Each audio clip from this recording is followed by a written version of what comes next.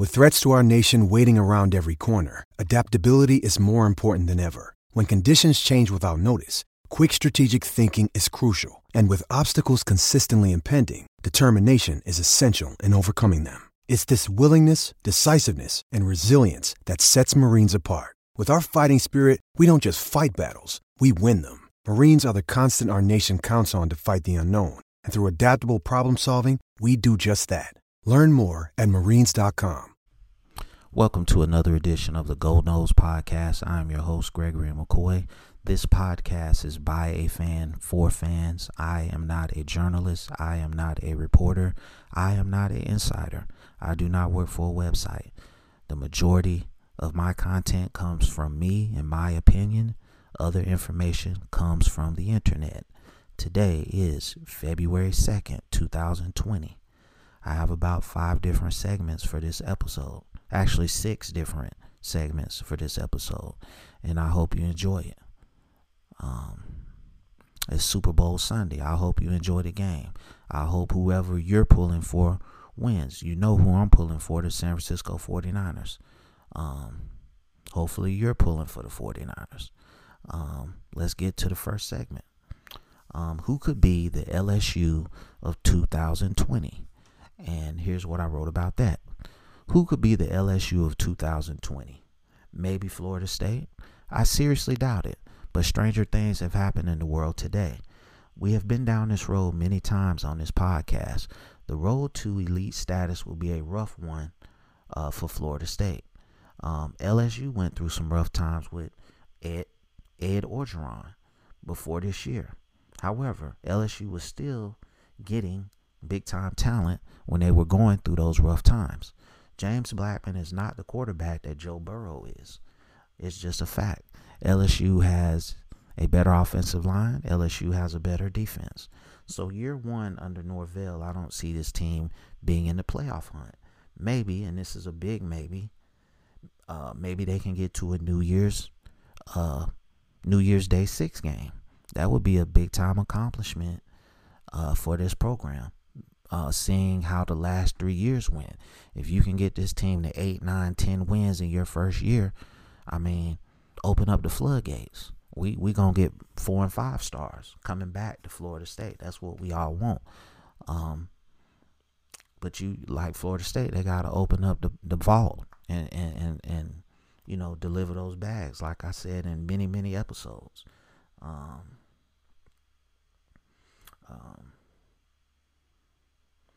My grade for Mike Norvell, again, like I've said in many episodes, is a B+ thus far. He has done everything that he's supposed to do. But I don't see them being the LSU of 2020. 8-4, 9-3 if everything goes right. You know, I respect Mike Norvell. He was the only one who wanted the job. He seems like a great person, a great coach, a great motivator, and that's what Florida State needs. He had those guys going hard in the workouts. I like that. I think he's going to do good things. I hope if he has a lot of success, he doesn't leave us and go to the NFL. That's my only fear. So let me know what you think about that segment. And I'm going to move on to the next segment, which is entitled Super Bowl Sunday Traditions when the 49ers make it to the Super Bowl. And this is what I wrote about that. Super Bowl Sunday Traditions when the San Francisco 49ers make it. You know, I put on my 49ers t-shirt. I pulled out my 49ers knitted blanket. You know, food prep, wings, pigs in a blanket, chips and dip, lemonade, tea, fruit punch.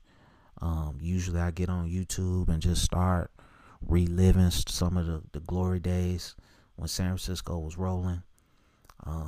It really sucked losing in 2013 to the Baltimore Ravens.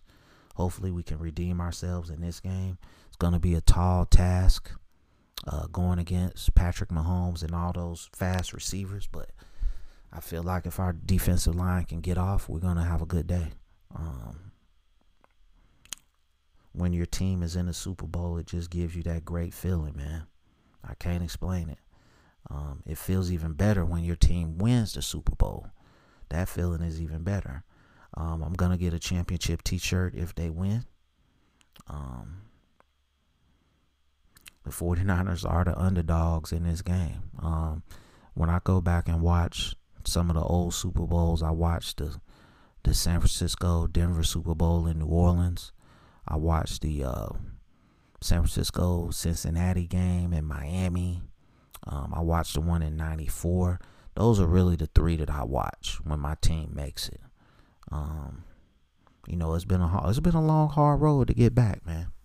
The owner finally came to his senses and, figured out, okay, my coach and my GM actually have to get along to have success on the field. I mean, once he got out of his own way and figured that out, we go back to the Super Bowl. So go figure. But he stayed out of the limelight, and that's what an owner should do. Just write the check. Write the check, sign the check. That's all I need the owner to do. I don't need you to be Jerry Jones. He wants to, be a movie star and the owner. It doesn't work like that.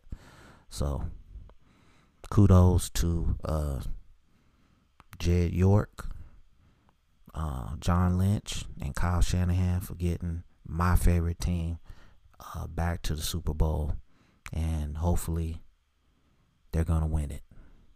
So let me know what you think about that segment. And I'm going to move on to the next segment, which is entitled Haters. Okay, period. Haters. In particular, haters from other shows and or podcasts. And I'm just going to read what I wrote first, and then I'm just going to go off script once I finish reading what I wrote. Haters from other shows and or podcasts. This is a crazy topic to be speaking on. But let's just say that someone from another show or podcast left a little nasty comment on YouTube, and it was really hilarious to me. It's stupid that you're coming at me over a podcast, and then you're gonna try to tell me to go look at somebody else's website to get whatever information they're putting out. Okay, I don't try to break news. I don't try to be a recruiting insider, a journalist, a reporter. I say all that at the beginning of the episode. I really sat down and created that little, disclaimer at the beginning of each episode just to let y'all know I'm a fan. I'm speaking from a fan's perspective. All right. When a recruit commits to Florida State, I don't try to record something that same day and put it out like I just found out, like I'm there. And I don't do that. I don't want to do that. But I usually wait 24 to 48 hours to speak on it. All right.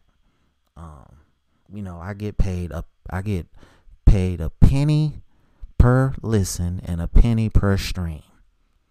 So obviously I'm not doing this for the money. It's just a hobby. It's just something that I picked up in December 1st, sat down, drew up a game plan, and just started recording, man. Like, podcast and YouTube channel is available to any person walking the face of this earth. So I welcome constructive criticism. I welcome that. If I come on here and I speak about something and it's not factually correct, by all means, correct me. But the negative stuff, hey man, go get you a hobby. Go get you a girlfriend. Do that. Find some other way to let your anger out. Right?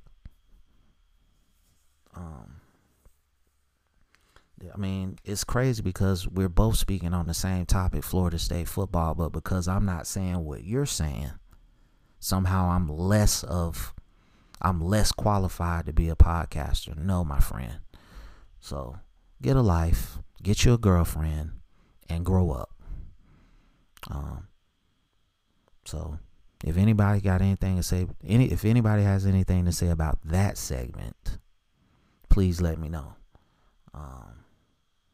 Moving on to the next segment. There is a different vibe around the Florida State program. And here's what I wrote about that. Is there a different vibe around the Florida State football team? It certainly feels that way.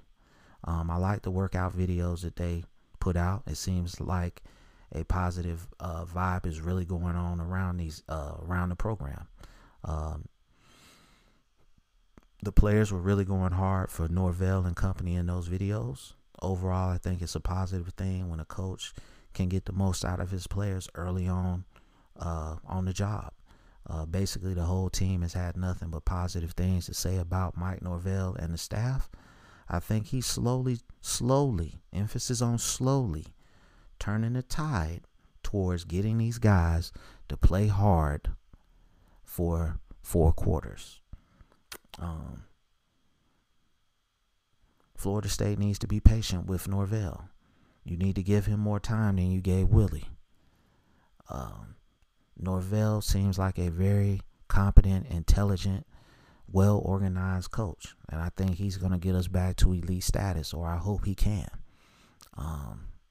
So we'll just see what happens. All right. And, thoughts on that segment is this. I'm not all aboard the Norvell Express. He's only been on the job 2 months. He hasn't even coached in a game yet. I'm going to judge him after 1 game and just to win or lose. I'm not going to judge him negatively if he loses. I'm not going to judge him positively if he wins. I want to see effort for 4 quarters. That's what I want to see. I want to see the offensive and defensive lines grinding for 4 quarters. I want to see a quarterback that can make competent throws. Okay, I want to see a running back that's not tiptoeing through the hole. I want to see a receiver without alligator arms. That's what I want. And win or lose, if you give me that, I'll be happy. Because if you play like that, the wins are going to come. All right, so let me know what you think about that segment. And I'm going to move on to the next segment, which is uniforms. Uniforms. Mike Norvell, in a recent interview, said that he was open to multiple uniforms. Please don't. Please don't. Please. Okay? Can we please stay with tradition? Okay? It's bad enough that they changed the uniforms 5 years ago, 6 years ago, and I hated that.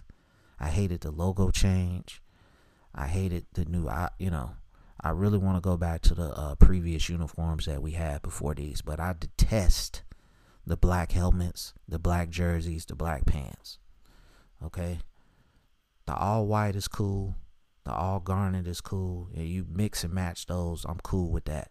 But I say only do that in conference championship or playoff or national championships. Regular season, stick with tradition.